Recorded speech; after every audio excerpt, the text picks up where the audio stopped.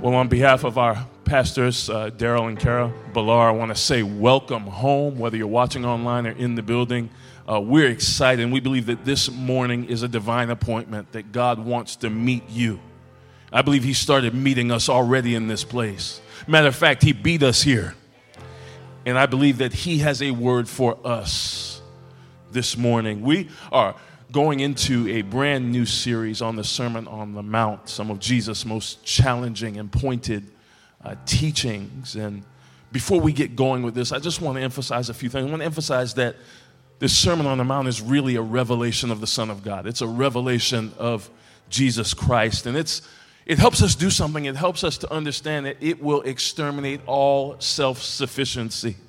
I don't know about you, but I like things that I can control. I like things that I'm good enough for. But when we look at Jesus, every time we're confronted with his teachings, we're reminded we in ourselves can never be sufficient enough or good enough. And it reminds us, watch this, that God's standards are higher than I ever thought. And my disobedience is greater than I ever realized. You know what else it reminds us of? It's the Sermon on the Mount, when you read it and when we talk about it, it's not a goal to be accomplished. You know what it is? It's a wall we crash into and realize that we can't do it without the righteousness of Christ through us. And so I'm excited this morning because I believe this is a day that the Lord, as the song said, is going to fill us again. And I don't know about you, I come into church like an empty pitcher in front of a full fountain named Jesus. Let's get into it. Imagine traveling miles and facing danger and hunger and thirst and the elements, all to hear a rabbi from Nazareth. And that's what was happening in our text in Matthew chapter 5. They'd seen Jesus heal already. They'd seen him preach and work miracles already. But now they are traveling with him and following him up the mountain to hear some profound things that he has to say. And one of the things that we have to understand before we even get into this is that the Sermon on the Mount is something where Jesus shows us that he changes the game. He contrasts our religious righteousness of the do's and the don'ts and the check boxes of I came to church and I read my Bible long enough and I prayed long enough and I did this and I did that. He comes and destroys all the religious ideas of righteousness, and he begins to talk to the people that are listening about a righteousness that can only flow from him and only flow from within. And we read several verses earlier, but the one that I want to focus on this morning is Matthew chapter 5, verse 6. And here's what it says: "Blessed are those who hunger and thirst for righteousness, for they shall be filled." Now, how many would say this morning, I want to be blessed? I desire to be blessed. As a matter of fact, many times when we pray, Lord, bless me and do this and do that. The problem is that our scope of what being blessed is so small. And when we look at it, many times we think of being blessed as being happy, but I think that definition is not incorrect, but it is incomplete. When we think about the blessing that can only come from God and only come from Jesus, blessing is talking about being empowered to prosper or move forward. It's talking about being positioned to live in God's favor. But watch this. Blessing is also talking about being characterized, my life being characterized by qualities that are only found in God. And so people, what we find when we just say being blessed is happy, we find that we can all be happy because of circumstances. I got a raise, so I'm happy. I got the car I wanted, so I'm happy. I got that person that I thought I wanted. Y'all will catch that in a minute. So I'm happy. But the truth is, people can be happy because of circumstances, but they can only be blessed because of Christ. And if it's a choice of being happy or being blessed, I'm going to choose being blessed every single time. Let's look at how the Amplified talks about this verse in Matthew chapter 6. It says, "Blessed and fortunate and happy and spiritually prosperous in the state in which the born-again child of God enjoys his favor and salvation, are those who hunger and thirst for righteousness. What are we talking about? Uprightness and right standing with God, for they shall be completely satisfied. I don't know about you, but we can discover that this world promises something that it can't ever truly deliver. It promises us peace, but it can't truly deliver it. It promises us satisfaction, but this world can't truly deliver it. The only way we can ever truly be satisfied is to be in step with God. And to be in step with God is the only place of true fulfillment. You may be sitting in this room or watching online, and something in you says, I know that there's more. I know that I was created for more. I know that God has more for me, but you always seem to find yourself kind of reaching out for something that you can't truly satisfy. And the reason you can't do it is because you can never satisfy yourself. Can I go further? They can never satisfy you. Can I go a little bit further? You can never satisfy you. It can never satisfy you. That thing that we're running after, if it's not Jesus, if it's not God, it can't satisfy you. So what I want to share with you in my few minutes with you this day is about hunger. Because I think it's important that we get back to a place of spiritual hunger again.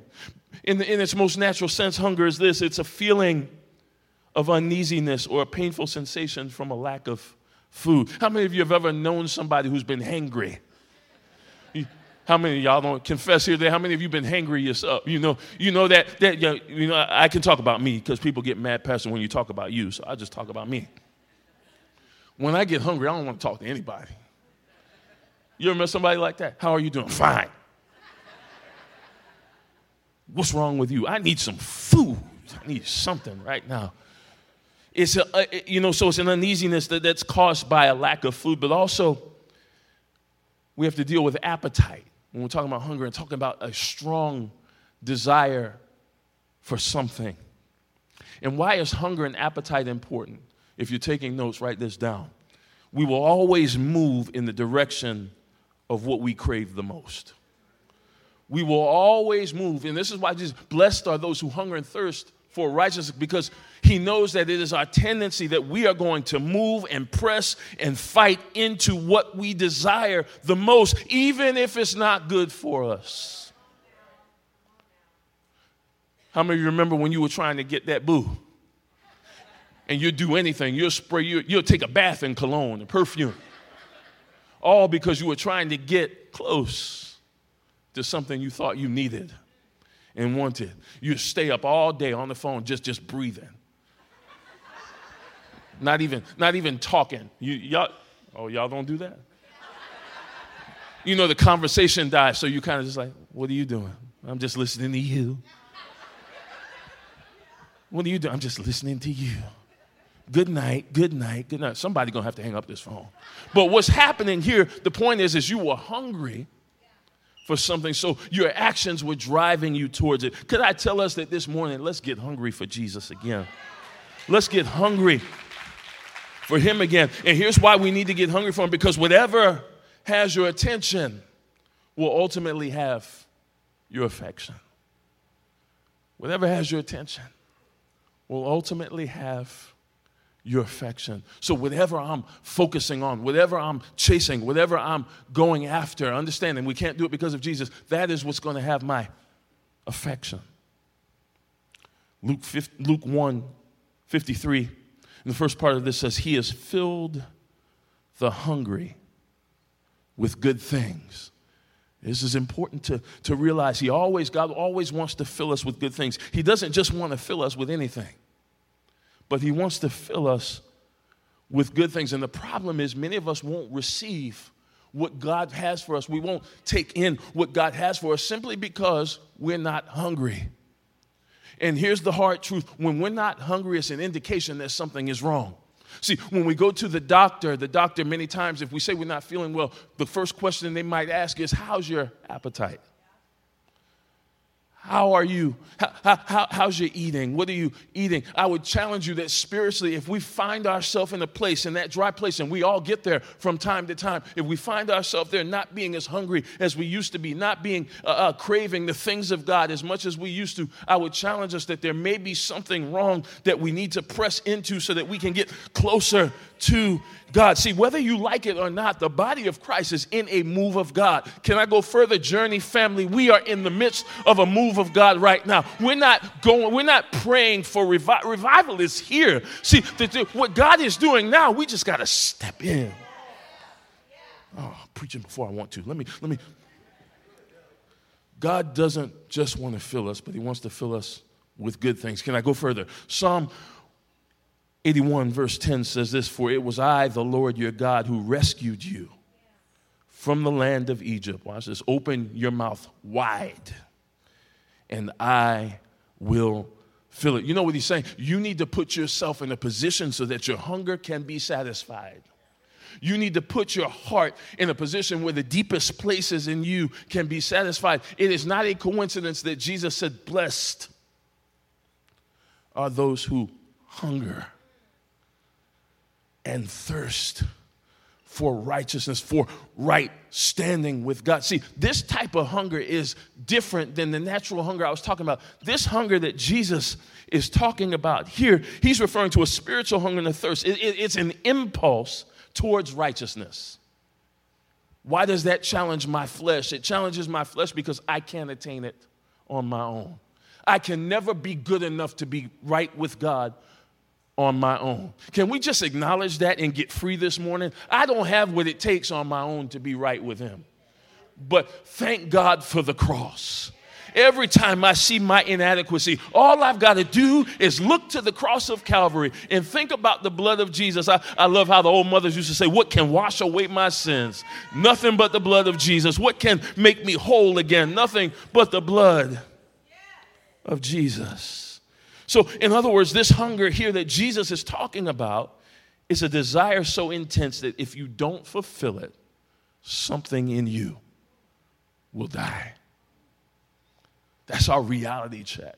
See, our walk with the Lord is not simply a suggestion. It's not a good idea. It's a necessity. When he says open our mouth wide, we many times we read the scriptures too fast. The mouth deals with the entrance. It deals with the opening to the necessities of life. It deals with places of intimacy. See, we eat with our mouth, we drink with our mouth, we breathe with our mouth, we express with our mouth. So he's saying, open up those places so I can fill you. But here's the problem. And many of us may have even come in today watching online. We spent our entire lives trying to fill voids ourselves that only Jesus can fill. Don't you know that when you're pressed, if we could be honest, when we're pressed in our life and when we're struggling in our life, we will always run to what's familiar to us. I want to let that sink in because some of the things that are not familiar, some of the things that are familiar to us are not godly. And some of the things that we are used to Jesus has nothing to do with. And so maybe God allowed you to be watching online or to be in this room today because today is a day you get a reset. Today is a day that you say, you know what? I know where I've been, but I know where Jesus wants to take me. And if I can just get a glimpse of where he wants to take me, I'm going to open my life up so that he can fill those deepest places and those deepest desires. And you know what? When he fills it, watch this, everything else just seems to pale in comparison. The prophet Isaiah described it like this many years before in Isaiah 55, verses 2 through 3. And this is what he says: "Why do you spend your money on food that doesn't give you strength?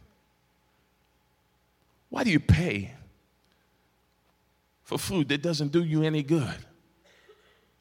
He says, "Listen to me and eat what's good." He said, "You will enjoy the finest food." He said, "Come to me with your ears open. Listen, and you will find life. I will make an everlasting covenant with you, and I will give you all the unfailing love I promised to David. Let me summarize what's happening here. He says, we often settle for something that satisfies temporarily. But God wants to give us the only thing that will fill us for eternity. Can I just bring it down a little bit here? It's kind of like that old Campbell soup commercial. There ain't nothing like the real thing.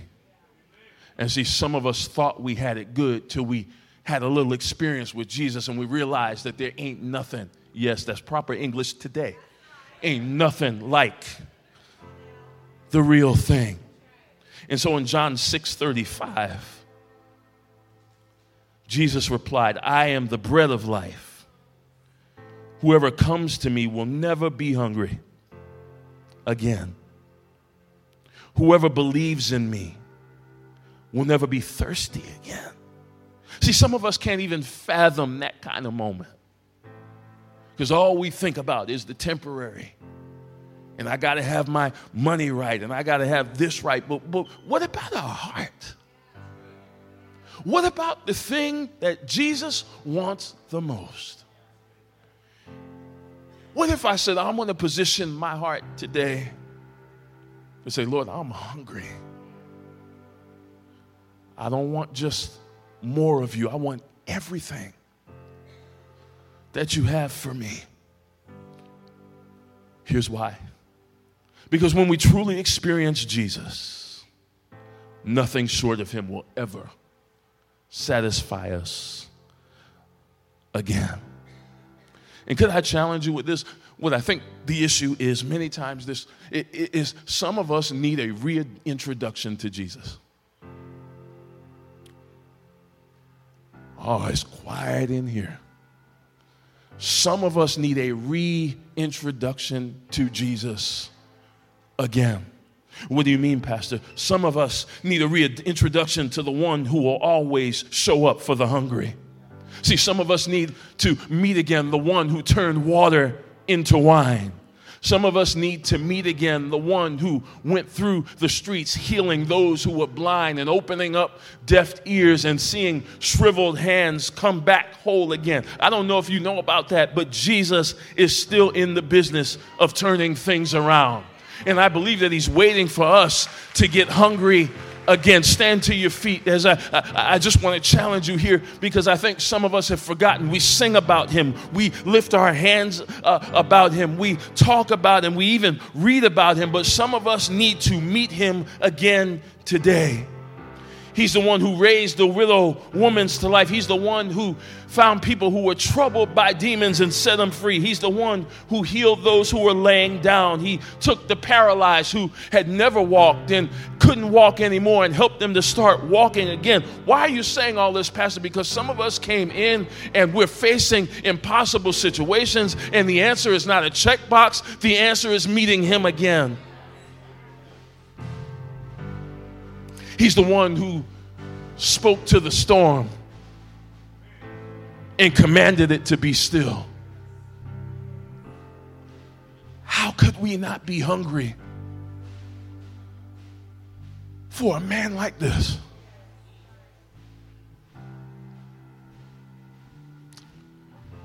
He's the one, when his disciples were on the boat, he came out walking on the water. What was he saying? I defy natural circumstances.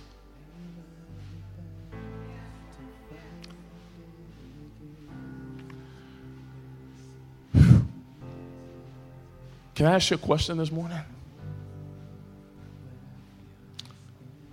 No matter what you came in here with,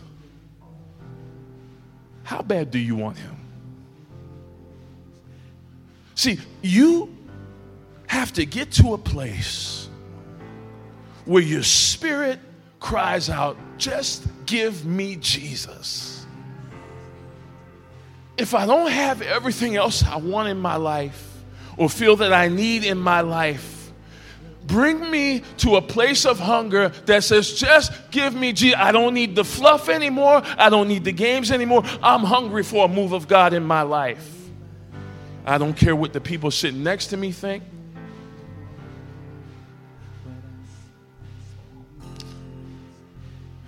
I'm going to ask you to do something.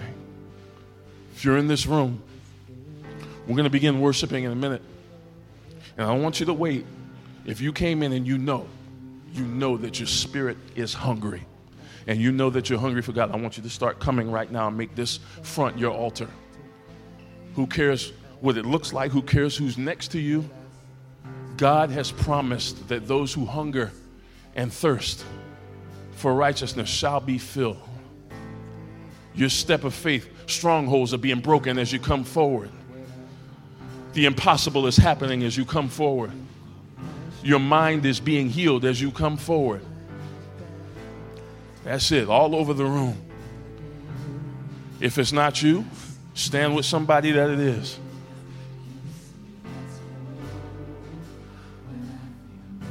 Father, bless these who are filling this altar. Fill the hungry.